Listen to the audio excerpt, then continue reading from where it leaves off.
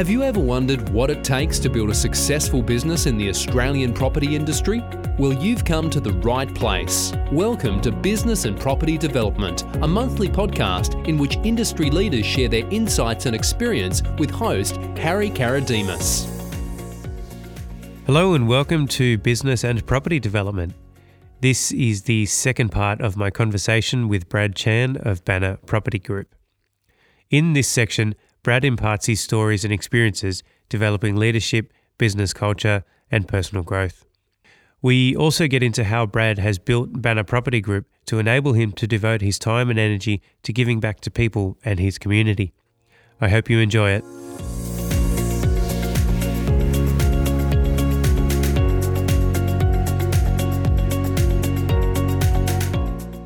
Now, in terms of some of the key business decisions that you had made as the CEO of Banner Property Group, the way I saw it is you've got internal management, but then you've also got asset management. What were some of the things or some of the key sort of strategic decisions that enabled you to grow into what it is today from an internal management point of view? Pretty much like any business is built around good people, and retail or shopping centres in particular is probably an asset class that relies on where you can make the most difference through good management, through good active management. And whether that's from improving the tenancy mix in a shopping centre to the marketing that occurs and involving the community to capital expenditure and a whole host of things that you can do to improve the performance of a shopping centre. And so I think it made a lot of sense to internalise the management of our properties and sort of be the master of our own domain. Again, the focus really on building our capabilities to be able to be effective in managing our assets, and also having a good team that knew how to operate. So, a lot of the effort over probably the last 4 or 5 years is on how do we build the right culture so that, we can be, again, most effective in managing and improving the performance of our properties. Has it been a challenge to find these people? Yeah, look, there were a lot of lessons. There was a time where it wasn't a good place to work. I would be getting involved in managing conflict between people, and I didn't really realise that a lot of that stemmed from my own management style. And so I think that one of the first things I had to do was build some awareness on what I was doing or what I wasn't doing that contributed to maybe the poor culture at the time. And so I had to go through my own leadership journey because it starts from the top. I think now, if you ask any of my team members, it's a good place to work. I think it shows in the longevity of staff now. It's a very low turnover. I think the average tenure within my team is probably 6 years. Last week, I had someone do 10 years, and I've got a few people that have been with me for 10 years now. There was a part of this conversation where I wanted to talk about the role of the CEO, but since we're on that topic, do you mind if we bring it forward and just to understand a bit more about looking internally about where you were, what was contributing to perhaps the culture of the practice and how that sort of changed? Can you tell me a bit more about what it was like, or what you were doing? Or well, like I said, the culture was poor. I was having to get involved in conflict. People were leaving, and so I decided to bring an external consultant in just to look at our culture. And one of the first things he did was do an assessment on me using a tool called LSI, Lifestyles Inventory. And it's a tool that I now use for the whole team. And because I was so impressed with it that I became accredited myself, and now I basically do it with the whole team. And it's around behaviour and what is effective behaviour. I guess what my initial results showed that at the time, I thought I was a pretty good leader, but what my results showed, and this was also my own evaluation, but also my team's evaluation on me, was I had a lot of behaviours that were competitive and oppositional, and I used power. And then on the other side, I used things around avoidance of difficult discussions and things like that. And so my profile using that tool didn't look good at all. Once I accepted that and was made aware of that, my goals were, how do I shift my behaviours and how do I be more constructive in my approach? And at the same time, I'd set up a leadership team to go through the same process. And I think that's been quite transformative for our culture and for the team. That's something that I haven't come across before, so it's definitely something I'd actually be keen to understand as well. So it's LSI. I think it's part of our onboarding process whenever someone new starts as well. I mean, I try to use a lot of different tools to build that self-awareness. I use strength finders as well, and everyone does strength finders, and it helps us to understand what everyone's unique strengths are and how we can apply them to do our job. Understanding yourself, understanding others, I think is also really beneficial. Would you say that your understanding of the role of the CEO started to shift as a result of this kind of understanding? Definitely. And I think, one of the big things for me was when something went wrong, rather than looking out the window and pointing the finger, I needed to look in the mirror and understand how was I contributing to it. I think it always helps when you reflect on what is your contribution to something that is happening? It's not an easy thing to do, to look at yourself. Got to sort of look in the mirror and see whether you're affecting that sort of change. So now in terms of the culture of the business, so now it's become something that's a lot more positive. And like you said, the tenure's grown and you've got long stays, and I dare say it probably feels like family. But can you give me a bit of an insight as to what Banner Property Group feels like to work in? If you could ask my team members, that would be the best evidence you could get. When we went through this process of cultural change, one of the first things we started off was looking at values, understanding what the core values of the company were, and then making sure that we all reflected those values. And the values were the acronyms IFACT: integrity, family, accountability, teamwork, continuous improvement. For me, it was a process of making sure that those values were ingrained throughout the business. And one of the things I might have, and I've been doing for a long time, is every Friday, everyone gets a short 3-question email. And the first question is, score out of 10, how happy were you at work this week? And for me, that gives me a sense of the pulse of how everyone's going. But then there's usually a couple of other questions that change every week. Often I'll try and reinforce our values as to, what's an example of that you've seen of someone demonstrating this particular value during the week or something like that. Reinforcing those values, I think, is really important in terms of the cultural change. I would say everyone likes coming to the office. Everyone likes spending time with each other. There's genuine relationships, friendships. And, we were really keen to make sure that the way we approached problem solving and our decision making was collaborative. The quality of our decision making is a lot better when we're involving different perspectives, different views, which may or may not always be right. But, we talk about just making sure that we're trying to improve the way we make our decisions and trying to make the best decisions possible. I think it also garners a lot of trust if you can have those conversations. Like you said, you can send an email and expect an accurate response for how somebody is feeling. And, it's not something that's treated as adversarial, but it's more like, I actually genuinely want to know how you're feeling. Because if there's something that I can do something about, then... Trust is vital because something can be misinterpreted if the trust isn't there. And so if the trust in the relationship's there, then you can be more open and transparent, and then you know it's coming from the right place. Now, in terms of, I see culture, particularly in this kind of business, as there's the business side of things, but then you've also got the culture that revolves around the assets that you manage. So particularly with sort of shopping centres, you have communities, and communities have their own sort of culture. So in the way that you've consolidated the portfolio, you now manage a string of shopping centres. So and there's a very particular sort of branding focus around creating communities and creating culture in the places that you manage. Can you tell me a bit more about what you've done to foster that sort of culture and community in your properties? It was a deliberate intention to look at each of our assets and understand the demographics, the communities around them, and rather than taking a cookie cutter approach, a one size fits all approach to the look and feel of each shopping centre, really trying to curate it and tailor it according to that community. And so I think what my team has been able to do and invest time into was understanding communities, and that's just spending time with your local community groups, your schools, your Rotary clubs, being part of that community. It does take more time. So my team members that do that, I think are really good at that aspect. If it was up to me, I'm probably less relational. I'm more task orientated, a bit more of an effort, but I think it suits a lot of their strengths and their skills. I think once you understand your community, then you can be clearer about what you deliver in terms of, whether it's a tenancy mix or the type of marketing that you do or whatever initiatives that you're embarking on. And have you found that has played a significant role in ensuring that the assets remain, really well used by the community? The kinds of tenants that you have, they're great quality. Has that sort of impacted on your work? I think it's sort of gone from assets that at one stage the local community were not proud to call their local shopping centre to one that, a lot of the feedback we do get is we love what you've done and we love the changes.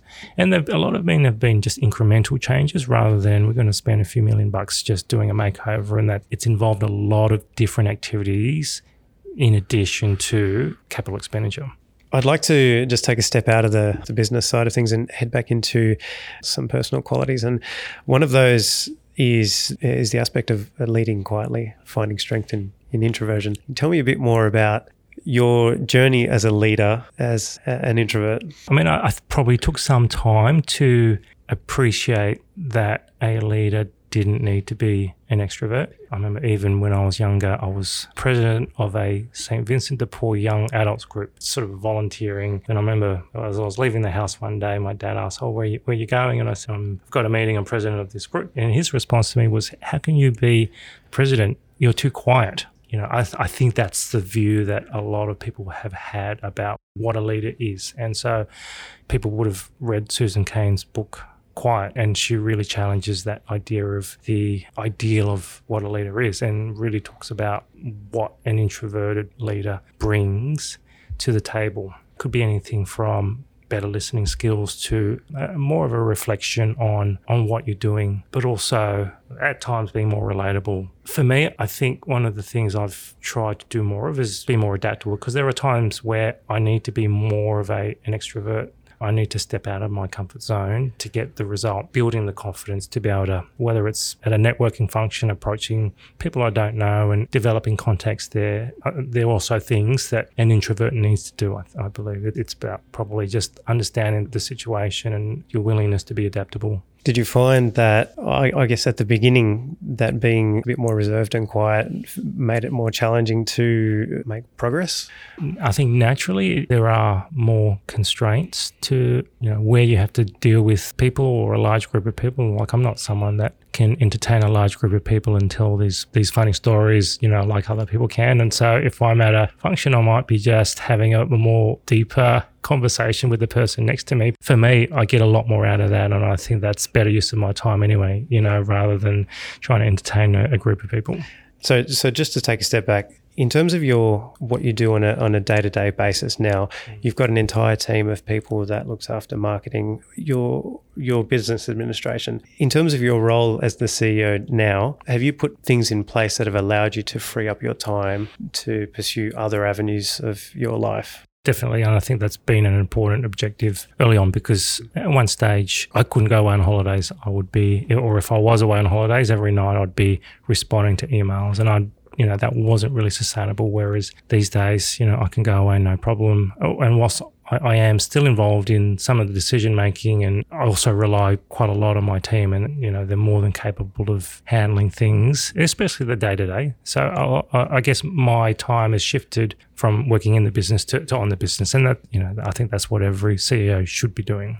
But it's also allowed me, it's also freed up my time to, spend my time on other things, and some of them may be family-related things. So, setting up a family foundation, family council, we have a family board, to maybe starting to look at things where we can give back. So, I've joined a board of a museum that's trying to start up in Haymarket, and it's a museum of Chinese Australians, to really recognise the contribution that Chinese Australians have made, to sitting on a school board and, president of the PNF at the school for a number of years, I guess some local council committees. So I'm fortunate to be able to get involved in different things outside of the core business.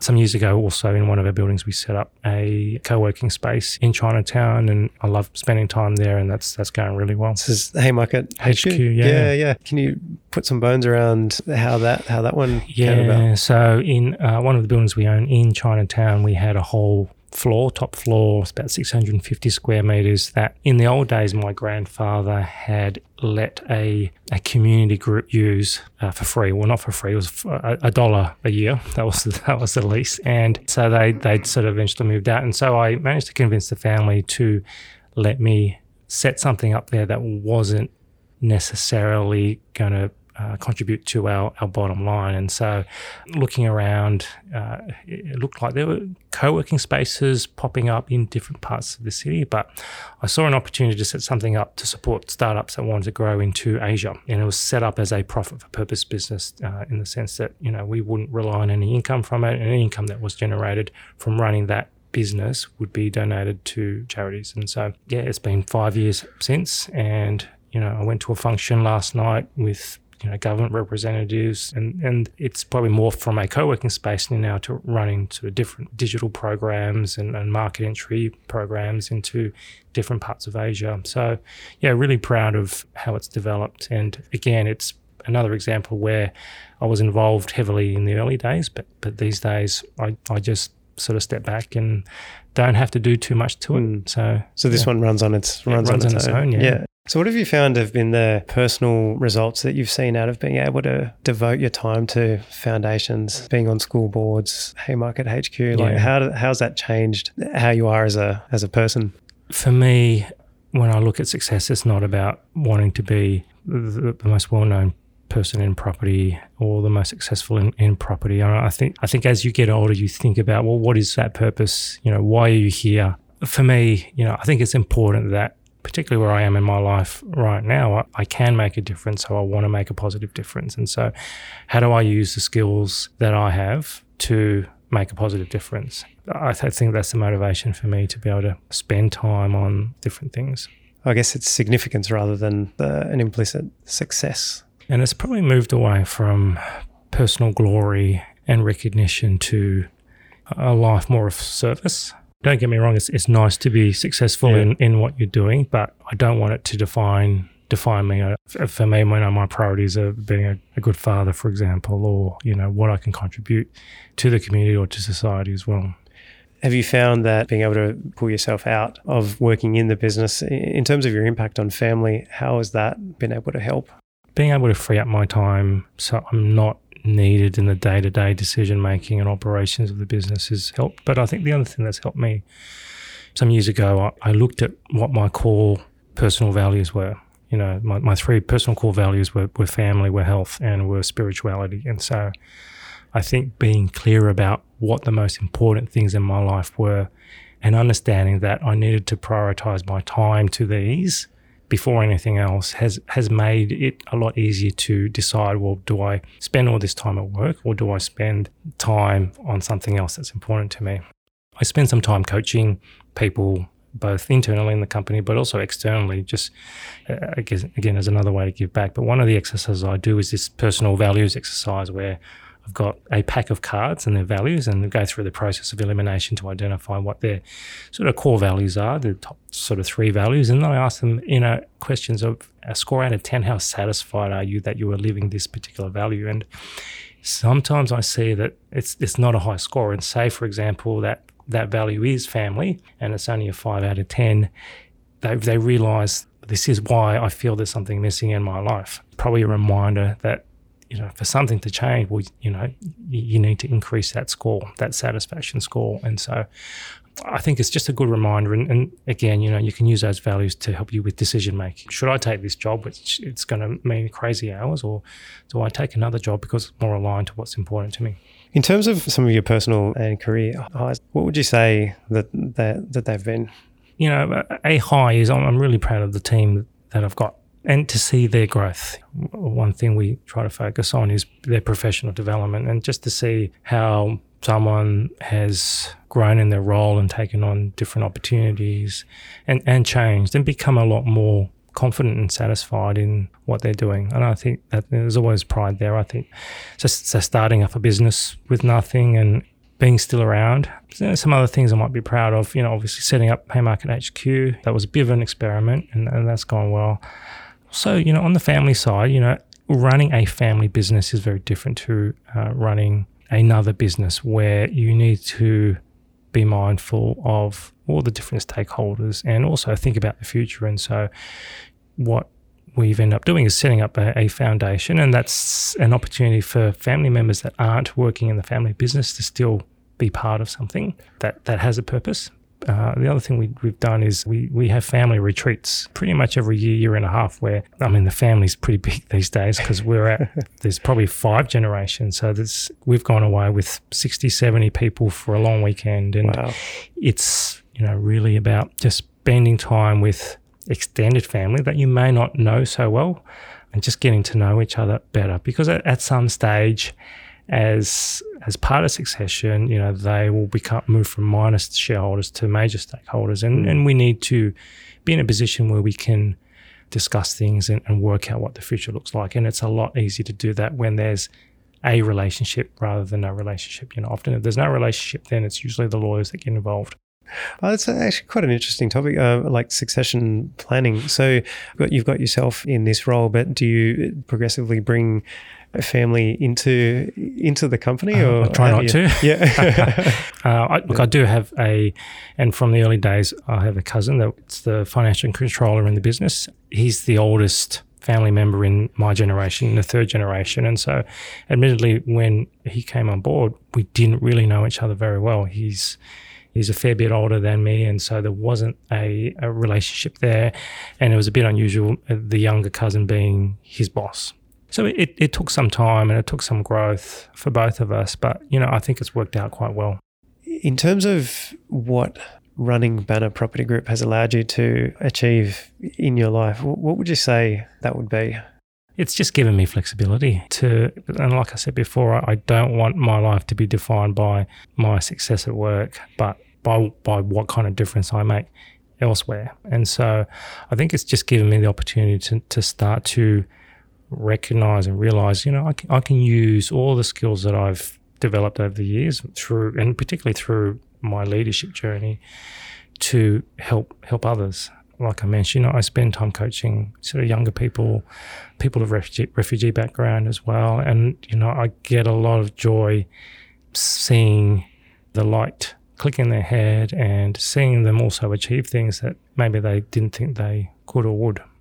Yeah, that's quite satisfying for me. It seems like it's been a journey of giving back for you. Yeah, and I think there's greater recognition of that. Again, as I get older, it's the focus has shifted away from me to how do I serve. Brad, thank you so much for being with me today. It's been fantastic and a really enlightening conversation. So thanks again. Yeah, thanks, Harry. Thanks for the questions.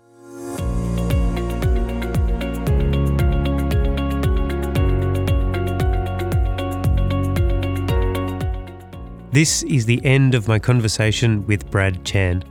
I'm sure you'll agree Brad's insights and experiences are just fascinating to listen to. What I loved most about this episode is, aside from Brad's remarkable journey and career building Banner Property Group, is his strategy and approach to education and self-improvement. This refers to not just his personal quest for personal growth, but also imparting that experience onto others so that they too can benefit from his knowledge and wisdom. And this is all done in a very quiet and humble manner.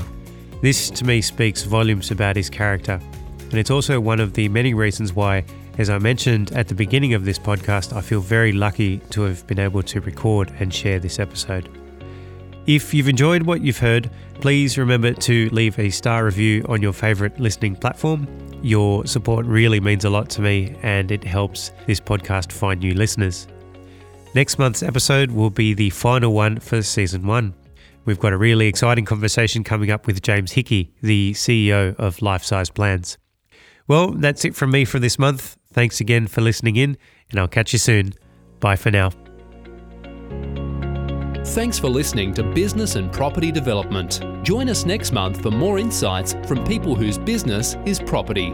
To subscribe and listen to other episodes, head over to businessandpropertydevelopment.com.au.